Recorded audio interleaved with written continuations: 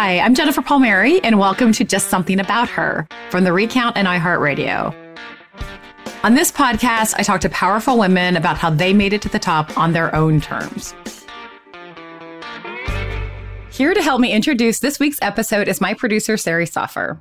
Hey, Jen, we have Dame Karen Pierce on the show this week. She is the British ambassador to the U.S. and another one of our trailblazers, as she's the first woman to hold that position. And spoiler alert, she is also one of a new group of all women to hold the UK's top diplomatic posts. Yeah, I know. It's awesome.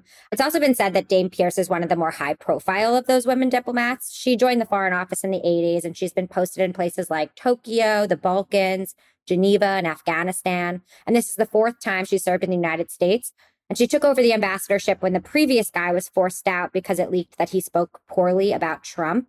So she started in 2020 amidst Brexit, a historic election here, and then a couple months later, COVID. Yeah, and we were talking a lot about this historic fight for democracy at home in the U.S. with the recent elections, Capitol insurrections. But we wanted to bring Ambassador Pierce on the show to talk about where democracy stands on a global level. She has such an interesting perspective because she is a professional observer, right? She has not actually lived in the United Kingdom in a long time. She has been in other countries. So I think that she can have a perspective, maybe perhaps a little distance that when we're inside the United States, you can't have. And I want to talk about both our roles in promoting democracy in the modern world, especially amidst the rise of China and Russia. Yeah, and I want to add that we're recording this amidst the recent rocket escalations in Israel and Gaza. So I am very excited to hear if Dame Pierce has any perspectives to add on what's going on there. Yeah, let's get to it with her. Ambassador Karen Pierce, welcome to Just Something About Her. And thanks so much for talking with us. Thanks for having me. I want to start off by getting to know a little more about you and your posting. And, at this time, there's just so much disruption and change in the world and in politics and the world order, and get your take on that. But let's start with you. I was really excited to read that this year, for the first time, all of the UK's ambassadors to the permanent members of the UN Security Council are women. For those who don't know, that's America, Russia, China, and France. I understand that soon 18 of the top diplomatic posts will be filled by women. And I'm just wondering, what was your reaction to that news? Did it happen all at once, or is this just, sort of the pipeline kind of taking over and, women who've been sort of toiling for the last few decades reaching the top post? I think for me personally, we knew that women were taking more and more of the top posts. So to that extent, the pipeline was making good on its promise. But it had not hit me until the Foreign Office announced that that meant that women were occupying all the permanent member posts. And actually all the G7 ones as well, bar the EU itself. I had known about the percentage, but the geographical aspect of it hit me only recently. And as you say, it's fantastic. I hope that young women and school kids will look at this and think, great, I want a career like that. Yeah, or just like that's what happened, and when I worked for President Obama, a friend of mine had a young daughter when John Kerry became the Secretary of State. She's like, well, no, because only girls can be Secretary of State, because she'd seen what she had seen was, what she was aware of was like Madeleine Albright, Condoleezza Rice, Hillary Clinton. Good for her.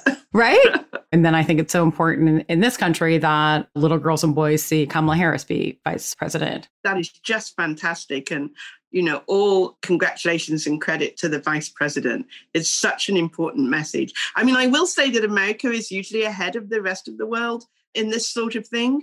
But I agree, Kamala Harris is a very special threshold to be crossed. In some ways we can be ahead, but then, we haven't had a first woman president. You all have done that a couple of times.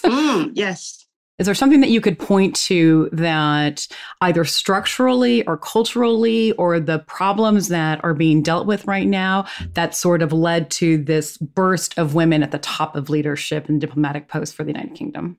First of all, I think everybody now, whatever political party or whatever mainstream political party, realizes that you've got to look like the people you represent.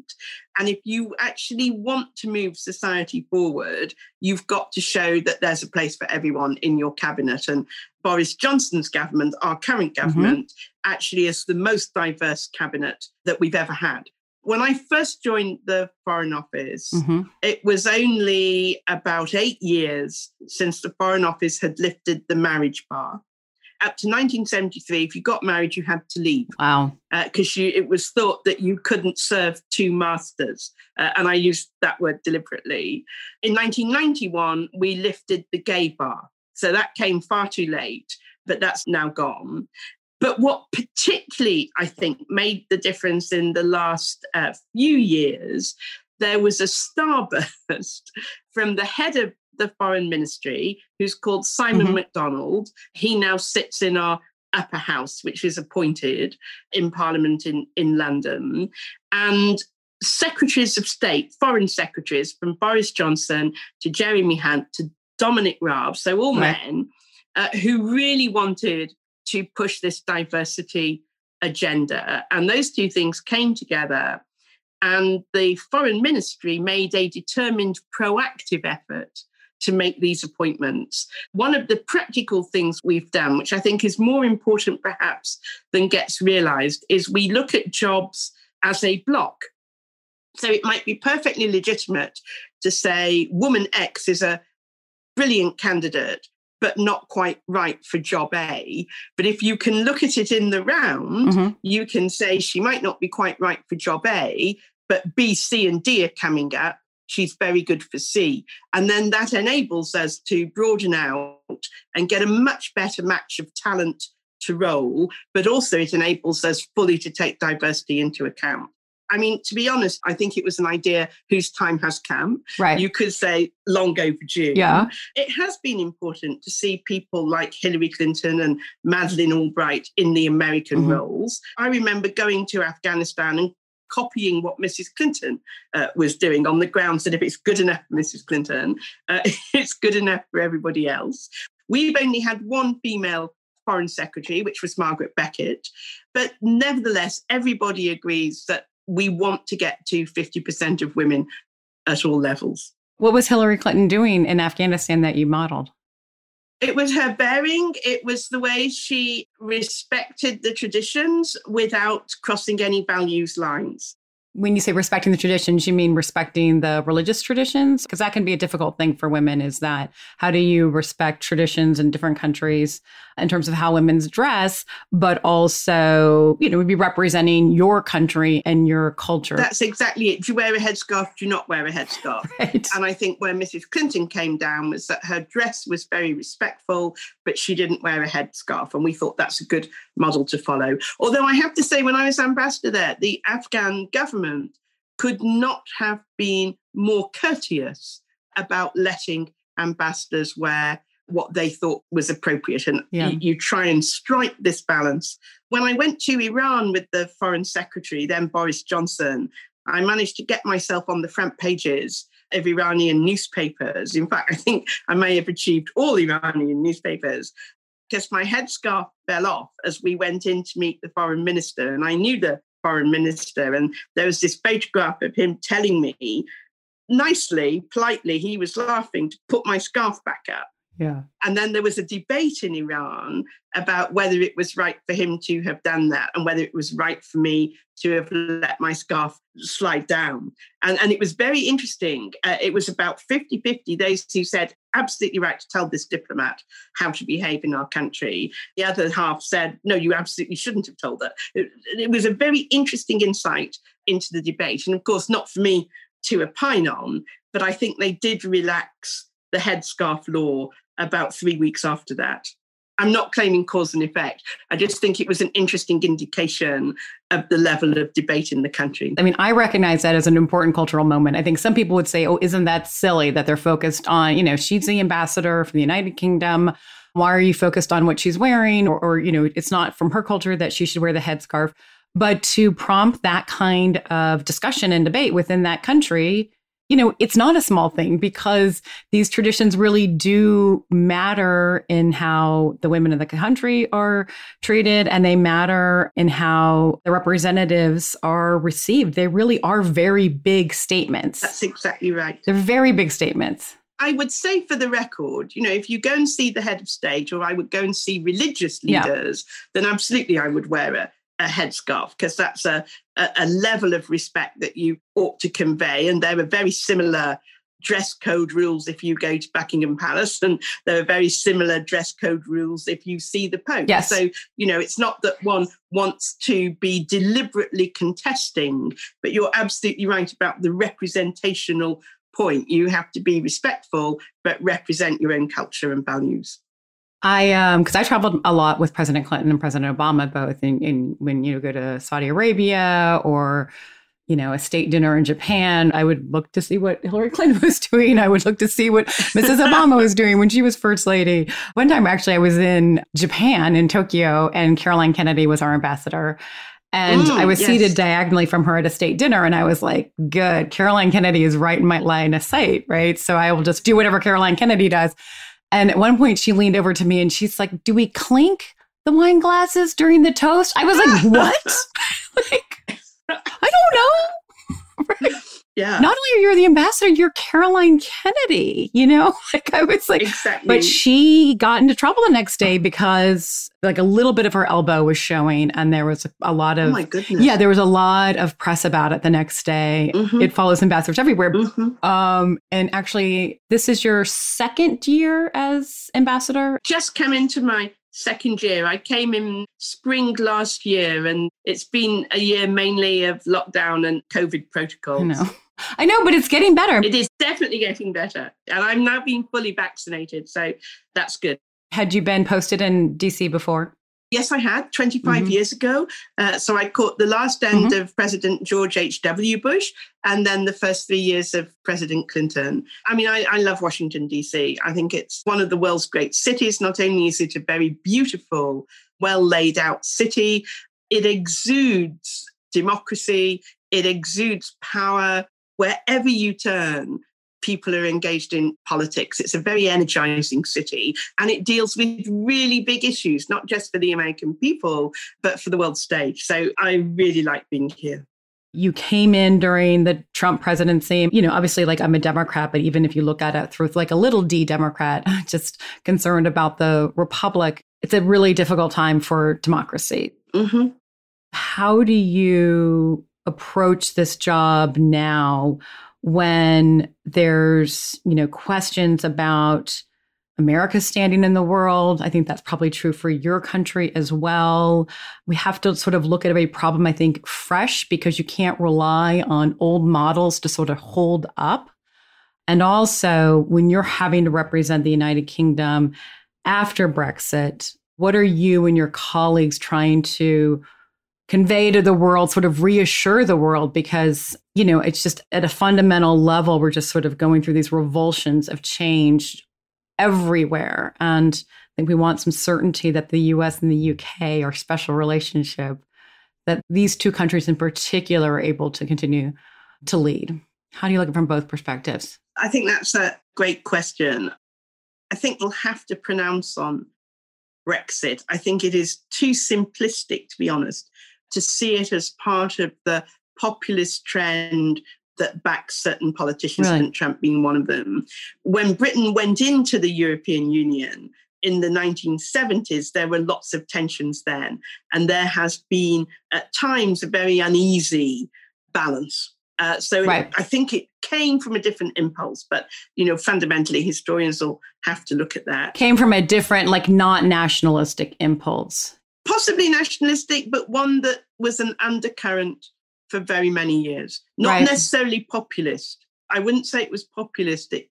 There's a very strong attachment in the UK to sovereignty. That's a better way of putting it. And that goes back to 1066 and William the Conqueror. This is where I'm going to leave that makes sense. And also, I think World War II, right? I imagine that. Exactly. That experience of the UK remaining. British history has just reinforced that tendency. But I'll leave it for historians. To your main question, if you were interviewing Boris Johnson now, our Prime Minister, he would say it is fantastic that President Biden has made clear America is back leading as a force for good on the world stage. The world is infinitely safer to have America in that position. pushing American values, which are universal values. And the role of the UK in this is to support, to help ensure open societies and open markets are the model that comes out successfully and not authoritarian regimes, and to make sure that we problem solve and we burden share alongside America in this enterprise. And he would encourage Americans. He was born in America. He would encourage Americans. I did not know that. Yes, yeah. However difficult some of the questions are, and however unfair some of the outcomes, he firmly believes, and I firmly believe, that the world is a safer place for American leadership on the world stage. So we would support that. I think this open societies theme is critically important in a way it hasn't been since the 1930s and 40s and 50s, to be honest. We face a real challenge from authoritarianism, not just because China and Russia see the current situation as a competition to reset the rules of international affairs. Russia particularly keeps saying the West is dead. No, we're not. Right. And we're not going to cede the 21st century to authoritarianism. But we know we have to make good on what that looks like. And we also know that there are very many what you might think of as silent majority countries who don't want to take sides, but who do want to participate in the benefits that open markets and free trade bring. And we need to make sure that they can do that. And we also need to make sure that all the big international institutions have a place for these people, many of which were set up after the Second World War with American and UK leadership. It's now our task to make sure they work in a more competitive and uncertain age. So that's one strand of it. So those are things like NATO, WTO, those are the kinds of institutions you talk about. I was thinking particularly the UN, the international financial institutions. But yes, I would absolutely add the World Trade Organization to that, World Health Organization. I think NATO is a little bit different because NATO has a defined membership because it's Euro-Atlantic. And there's a homogeneity there that you wouldn't get in the UN for obvious reasons. But yes, we want to modernize NATO's approach to defense. And then you asked me about the special relationship between the UK and the US. I would say absolutely. President Biden has used that term when he phoned the Prime Minister. It's important in your country to hear that, right? Because I've worked for two presidents. You know, I have some familiarity with it and, you know, study history, try to be a good citizen that way. But for the American president to use this term, the special relationship, it does sort of lift the UK as the prime ally, the ally among allies. And is that important? And why is that important? I like your phrase, ally among allies. Right. The special relationship was coined by Winston Churchill 75 years ago in his famous Missouri speech, Fulton, Missouri, where he coined an even more famous phrase, the Iron Curtain, to describe what the Soviet Union was doing post-World War II. This was during Harry Truman's presidency, which is why they were in Missouri. That's exactly right. I think, to be honest, the media care about it rather more than anyone else does. So the media set it up as a kind of totemic sign of where the UK stands in the affections of any Republican or Democrat, any incoming administration. As a country, as a government, we are not so needy that we have to hear it. But the British press... The British press have set it as a test.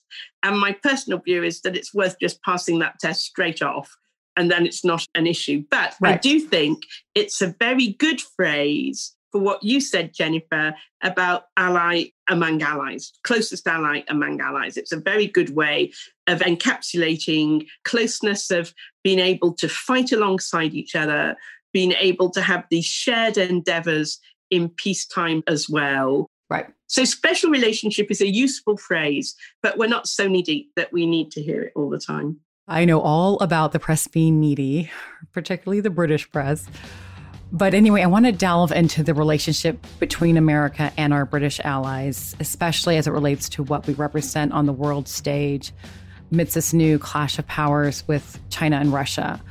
But first, we have to take a quick break to pay some bills. We'll be right back with the British ambassador to the U.S., Dame Karen Pierce.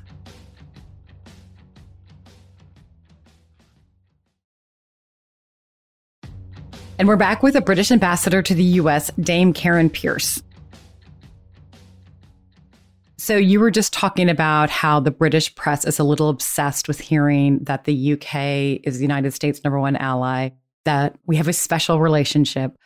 But I think it's a two-way street. We in America just might be a little less attuned to it, which is something I've experienced working for presidents. But eventually you learn there's a time when the chips are really down. And like, that is when we're there. All of a sudden you're like, oh, right. We really need to have each other's backs, whether it's the UN Security Council or it's an issue involving NATO or, disinformation campaigns coming from Russia and China. But, it's interesting when you talked about that Russia wants to say that did you say that the West is dead? Is that? Yes, they frequently say that. End of the West. The end of the West. Their favorite phrase. Yeah. Right. And I know that the Biden administration is very concerned that, China holds that view as well. Exactly. When President Biden gave his sort of State of the Union-like speech in front of Congress, he made democracy itself a focal point, I think, partly to say, if democracy is working, that means we're building bridges. If democracy is working, it means that the results of the elections are upheld. Exactly. And as partly a pushback to both China and Russia that are trying to argue this, can you look at any other time in history? You mentioned the 30s, 40s, 50s, where the US and the UK, might have been in this sort of precarious position. A friend of mine just wrote a book about the space race. And that was a time where America had to prove that a democratic government can do complicated, hard things, even with all of the messiness that comes with democracy, because the Soviet Union at the time had been the first in space with Sputnik, with their satellite. Do you feel like we're at a similar time now where China builds a lot of infrastructure, a lot of green infrastructure, because they just decide they're going to do it and they do it? Are we at a similar kind of dangerous position now that we have to prove democracy can work? And is there some other time that you look back on, you say, we were in sort of a similar time period in the 50s or whatever that kind of helps guide your thinking? Because you have to look at the world now and say, I want to learn from experience, but I also want to be very open to the fact that some of the stuff that we're going through, we've never seen before. And how do you approach all that? I think that's actually right. Some of the things we're going through, we haven't seen before because we haven't had the rise of China before. And precisely because of the brand of communism that China has and the size of her population and her approach to world affairs and her recent history, this is something new. And the rise of China is going to be an incredibly important driver for a lot of what we, America, Europe, and others do this century. But we have faced crises in democracy before. And I would actually go back to the 1930s and the sorts of things FDR was saying about freedom and what it meant to be a democratic country as opposed to what was going on with the Nazis at the time. And I think that's also a very important precursor. And if you look at 1941, so this year is also the 80th anniversary of something called the Atlantic Charter, which Franklin Delano Roosevelt and Winston Churchill signed on board a British warship called the Prince of Wales. And it's about democracy and it's about the duty that governments owe their citizens. And then it's about what governments can do who are democratic on the world stage to help the world's citizens. And it's a very good seminal document, and it eventually gave rise to the Charter of the United Nations and then to NATO. So at the time, it was absolutely groundbreaking. And I think we may well be in an era where another document like that would have a place in the modern world to set out why democracy matters, what its benefits are, why any country will prosper and thrive more if it's democratic, and what that means for citizens and their equal access to services and their equal access to freedoms.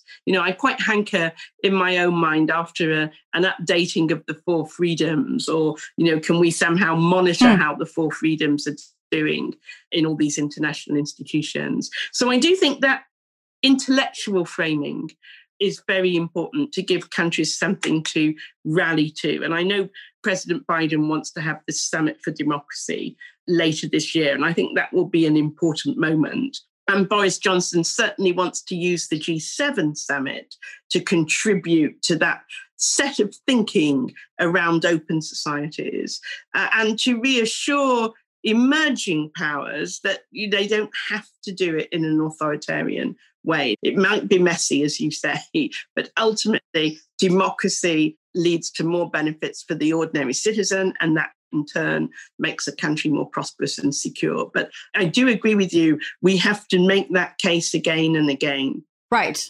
And to pay tribute for a moment to what the Chinese have done to lift hundreds of millions of people out of poverty without aid. I mean, that is a very genuine historic achievement.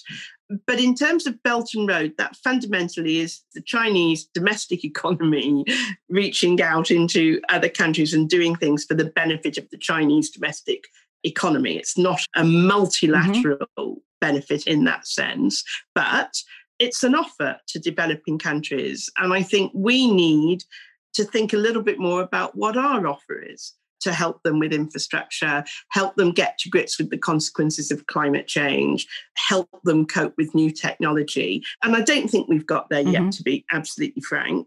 Yep. And we collectively, the G7, the D10, whichever grouping you want to pick of democracies, we haven't yet got a compelling offer to make to developing countries. So Boris Johnson has invited to the G7 summit in June India, Australia, South Korea, South Africa, because they're democracies, but they have a technological edge. And we want to see if we can start to answer some of these questions. So it seems like that there is a global effort, US, UK, to try to harness the other, I think maybe you referred to them earlier as the silent majority, these countries that don't want to get involved necessarily in a fight between us two and Russia and China, but also understand that the democratic powers leading is ultimately probably best for stability in the world, both the technical work that has to happen and the embracing of these big, broader principles. That's a very good way of putting it. And I think the democracies need to band together to make sure that international standards coming out of these new technologies are open and transparent and accessible to all, that they reinforce benefits for the ordinary citizen. So you're using AI to increase the potential of cities, say, to provide benefits for ordinary citizens. You're not using it to spy on ordinary citizens. So it's that sort of difference. There's obviously safety in collaboration on big issues like health and climate that have this global dimension. Right. The door is open, the hand is offered in that respect. I mean, I certainly haven't seen a time of this kind of turmoil. For example, what's happening in Israel right now, fighting in Gaza is not that unusual. The kind of fighting that's breaking out in neighborhoods across Israel is, so in my own mind, I think, well, I kind of normally know how these kinds of conflicts get resolved, but this is something different that's happening. You can't look at what's happening in the Middle East just as an example and say, the United States will apply the same sort of pressures and measures that we normally do. And we can guess how this is going to resolve because something different is happening there. It seems like the same kind of reckonings that's happening globally. So in your own, like how you get through the day in your own mind, are you trying to ground yourself in history and your own experience while keeping an eye out for how things are different? Or are you looking at what's happening globally with fresh eyes? I think, to be honest, if you're in the foreign policy profession, you have to do a bit of both. So you've got to be aware of historical parallels, not least because some of the people taking part in the protests or whatever are aware of the historical dimension. Sure. And it's always useful to know what tools might be in the locker to help you deal with a situation. And sometimes some of the things we thought about in the 60s and 70s might not have been used for a while, but ultimately might be helpful. I'm talking generically here. Sure. In terms of how dangerous is the current situation, I don't think it's as dangerous as the 50s. I mean, I'm not a historian, so this is very superficial, for which I apologize. You're more of a historian than me, though, I'm sure. I think in the 50s, you genuinely did have the threat of use of nuclear weapons again hanging over people, and people were not sure how the Cold War between the West and the Soviet Union was going to develop and what might happen. And we're not at that stage. I don't want to imply we are. Sure. But you're right. You do have to evaluate each situation afresh, because you don't want to miss something that would actually be the key to solving it or is a critical element. You know, one of the really interesting things about the Middle East, I think, is the way that 20 years ago, with the exception of the Arab-Israeli conflict over the Middle East peace process, the rest of the Middle East was a very different place from how it is now. So you've got to take account of all those equities, the desire for stability, to keep the maritime lanes open, to reduce the destabilizing threat from Iran, as well as the nuclear agreement with Iran. You're absolutely right. There are many more pieces on the chessboard that we have to get lined up and sort out and resolved. And you just have to be able, I think, to have 360-degree vision, to be absolutely honest, to be aware of all the different pressures and the consequences that dealing in one area may have for others. I mean, that's the thing I think, I think about my friends working for President Biden. I think that is the thing that would keep me up at night is that, am I looking at this through entirely the wrong lens? Am I letting history weigh me down and blind me as opposed to taking what's happening at face value? It seems very difficult. I think that's such a good point. And if you think of the Middle East, I remember at the time of the Arab Spring, and everybody saw that as a end of Cold War type moment, even though the Middle East didn't have a Cold War, but you get what I mean. Everybody looked at it through the prism of that analogy. Yeah. And then one American professor said, I think what the Middle East needs isn't democracy first, it's capitalism. And you can disagree with that statement, but I think the point he was making, that to help a society develop, you might actually want to look at other things about changing the nature of an economy so it grows opportunities. And I thought that was an interesting way of looking at it. As I say, I'm not saying he was right, just that it's an added angle that I actually think we don't take enough account of the economics in a lot of what we do. Right. Or individuals, Bob Gates, who was our former Secretary of Defense, had studied the Soviet Union, was an expert on the Soviet Union for a very long time, said, none of us predicted Berlin Wall, which is like in the shorthand for like, none of us predicted the wall coming down. None of us Sovietologists predicted that the Soviet Union would fall as quickly as it did and the manner it did. And that was, a combination of, I think, economics, but then also individuals after, only for so long being willing to not have their say. So yeah, it seems like it's 360 degrees seems like the right approach. Yeah, I think that's right. All right, that's a great time to take a break. But before you go, I have to ask you a little bit about fashion, because for those who don't know, you have an extremely bold and colorful style. And I know there's a reason for that. That's after the break with Ambassador Karen Pierce on Just Something About Her.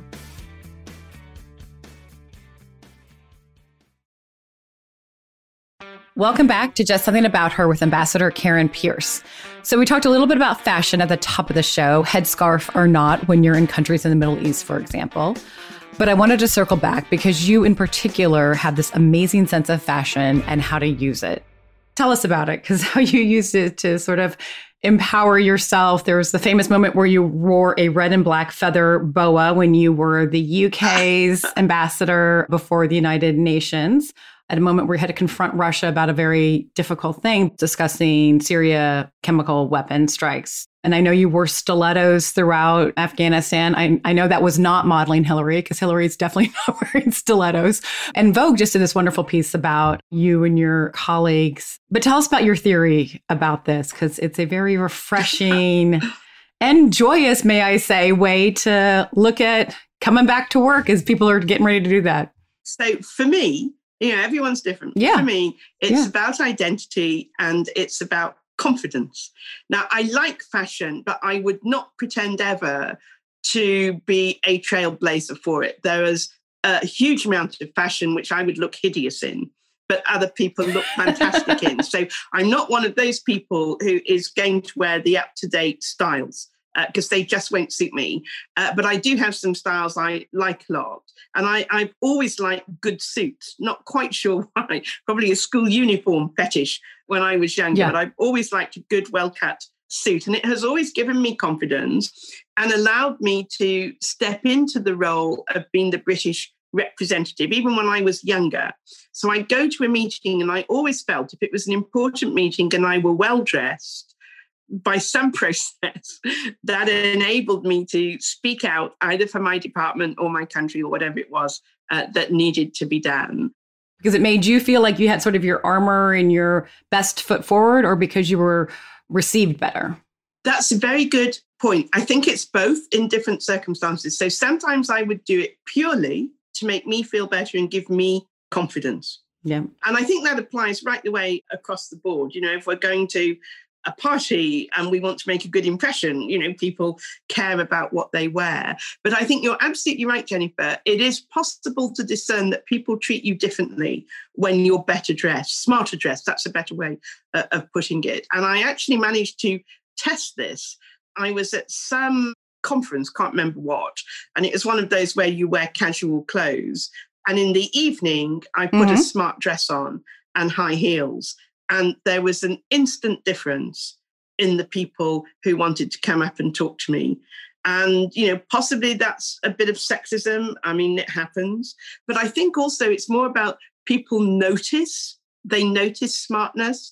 They treat it as a mark of respect. And it was drilled into me as a young diplomat in Tokyo that if I dressed well, that was a mark of respect to my hosts. Right. And I think that has stayed with me as well. But my understanding is not that you're well-dressed, it's that you're making very bold fashion choices that seem to be unique to you. And my understanding is that wasn't always the case. Was there a moment where you thought, I'm going to dress smartly, as you say, but I'm going to present a little more flair, as we might say in the US? I think that's fair, particularly in the UN. You're dealing with some very tricky issues. Some of them are very complicated. They require you to negotiate with other people. You stay in the same room for a very long time. Right. And I think flair's a good way of putting it. Just an interesting pair of shoes or an interesting boa. It was actually fake fur, but the Russians tried to pretend as part of their campaign that it was real fur and that it was an exotic real fur, such as ordinary people wouldn't wear. But they came a cropper with that. It was a case of fake fur, fake news. It was fake. I got it on the internet for $5. A time where there's like truth from the internet. Exactly. Anyone who saw the red and black boa knows it was fake fur because there's no color like that red in nature. Exactly. So the Russians ought to have thought of it. This is a case where it did not take a lot of scientists to root out Russia disinformation. Exactly. British Vogue did this great piece on you recently, and in response to why you dress the way you dress as a diplomat, the writer, her name is Olivia Marks, she said, perhaps the bigger question is, why don't we expect our diplomats to look like peers? Is that part of why you present yourself in a colorful way? Is it another way of normalizing women in these positions and to show that you can do it in your own manner? I don't know that I would think about it to that extent. I'm sure a psychologist could have an entertaining time. They always do. Analysing all of this. I think a number of things are going on. I would deliberately choose it sometimes if I had a particularly memorable thing to do or if there was a particularly celebratory occasion or if I wanted to make a particular impact. Thank you so much for your time. And I hope that someday soon I might even be able to meet you in person. That would be delightful. Well, that would be lovely. Thanks very much. Bye-bye. Bye. Sarah, you're there? Yes, I'm here. So what did you think?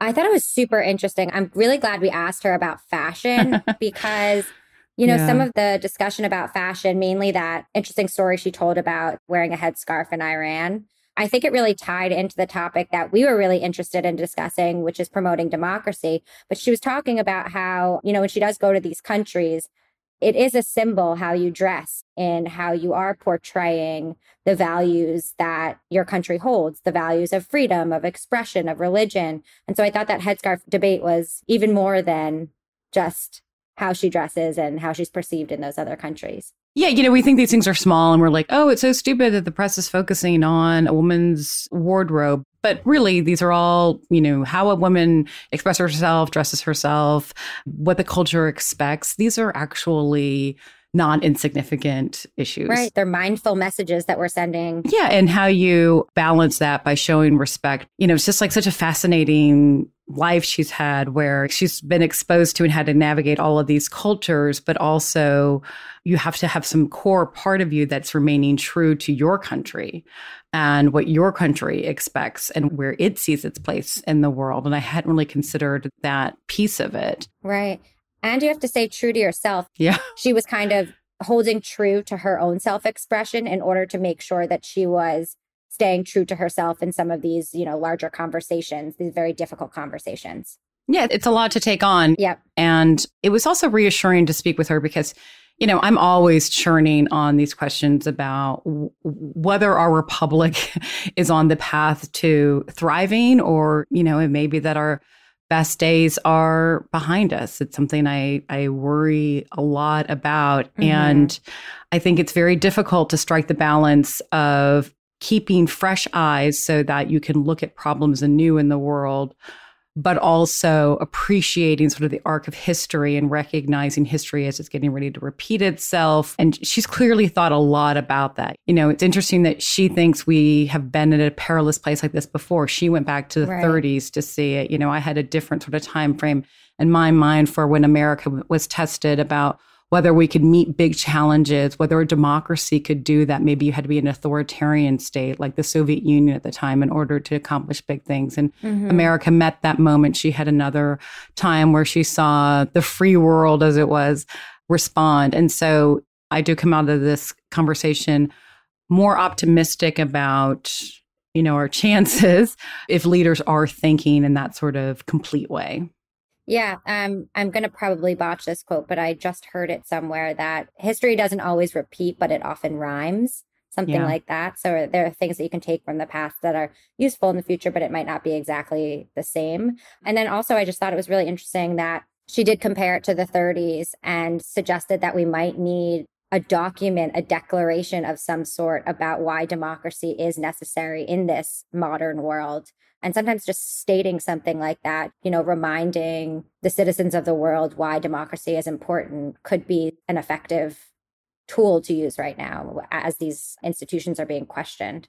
Yeah, as it turns out, words matter, particularly when you put them on a piece of paper. Yep, exactly. Because I think we can look at the problems the United States is facing, everything from crumbling bridges and roads to a racial reckoning, and get overwhelmed. But in some ways, all of these things are reflective of a democracy that's not quite working as well as it should.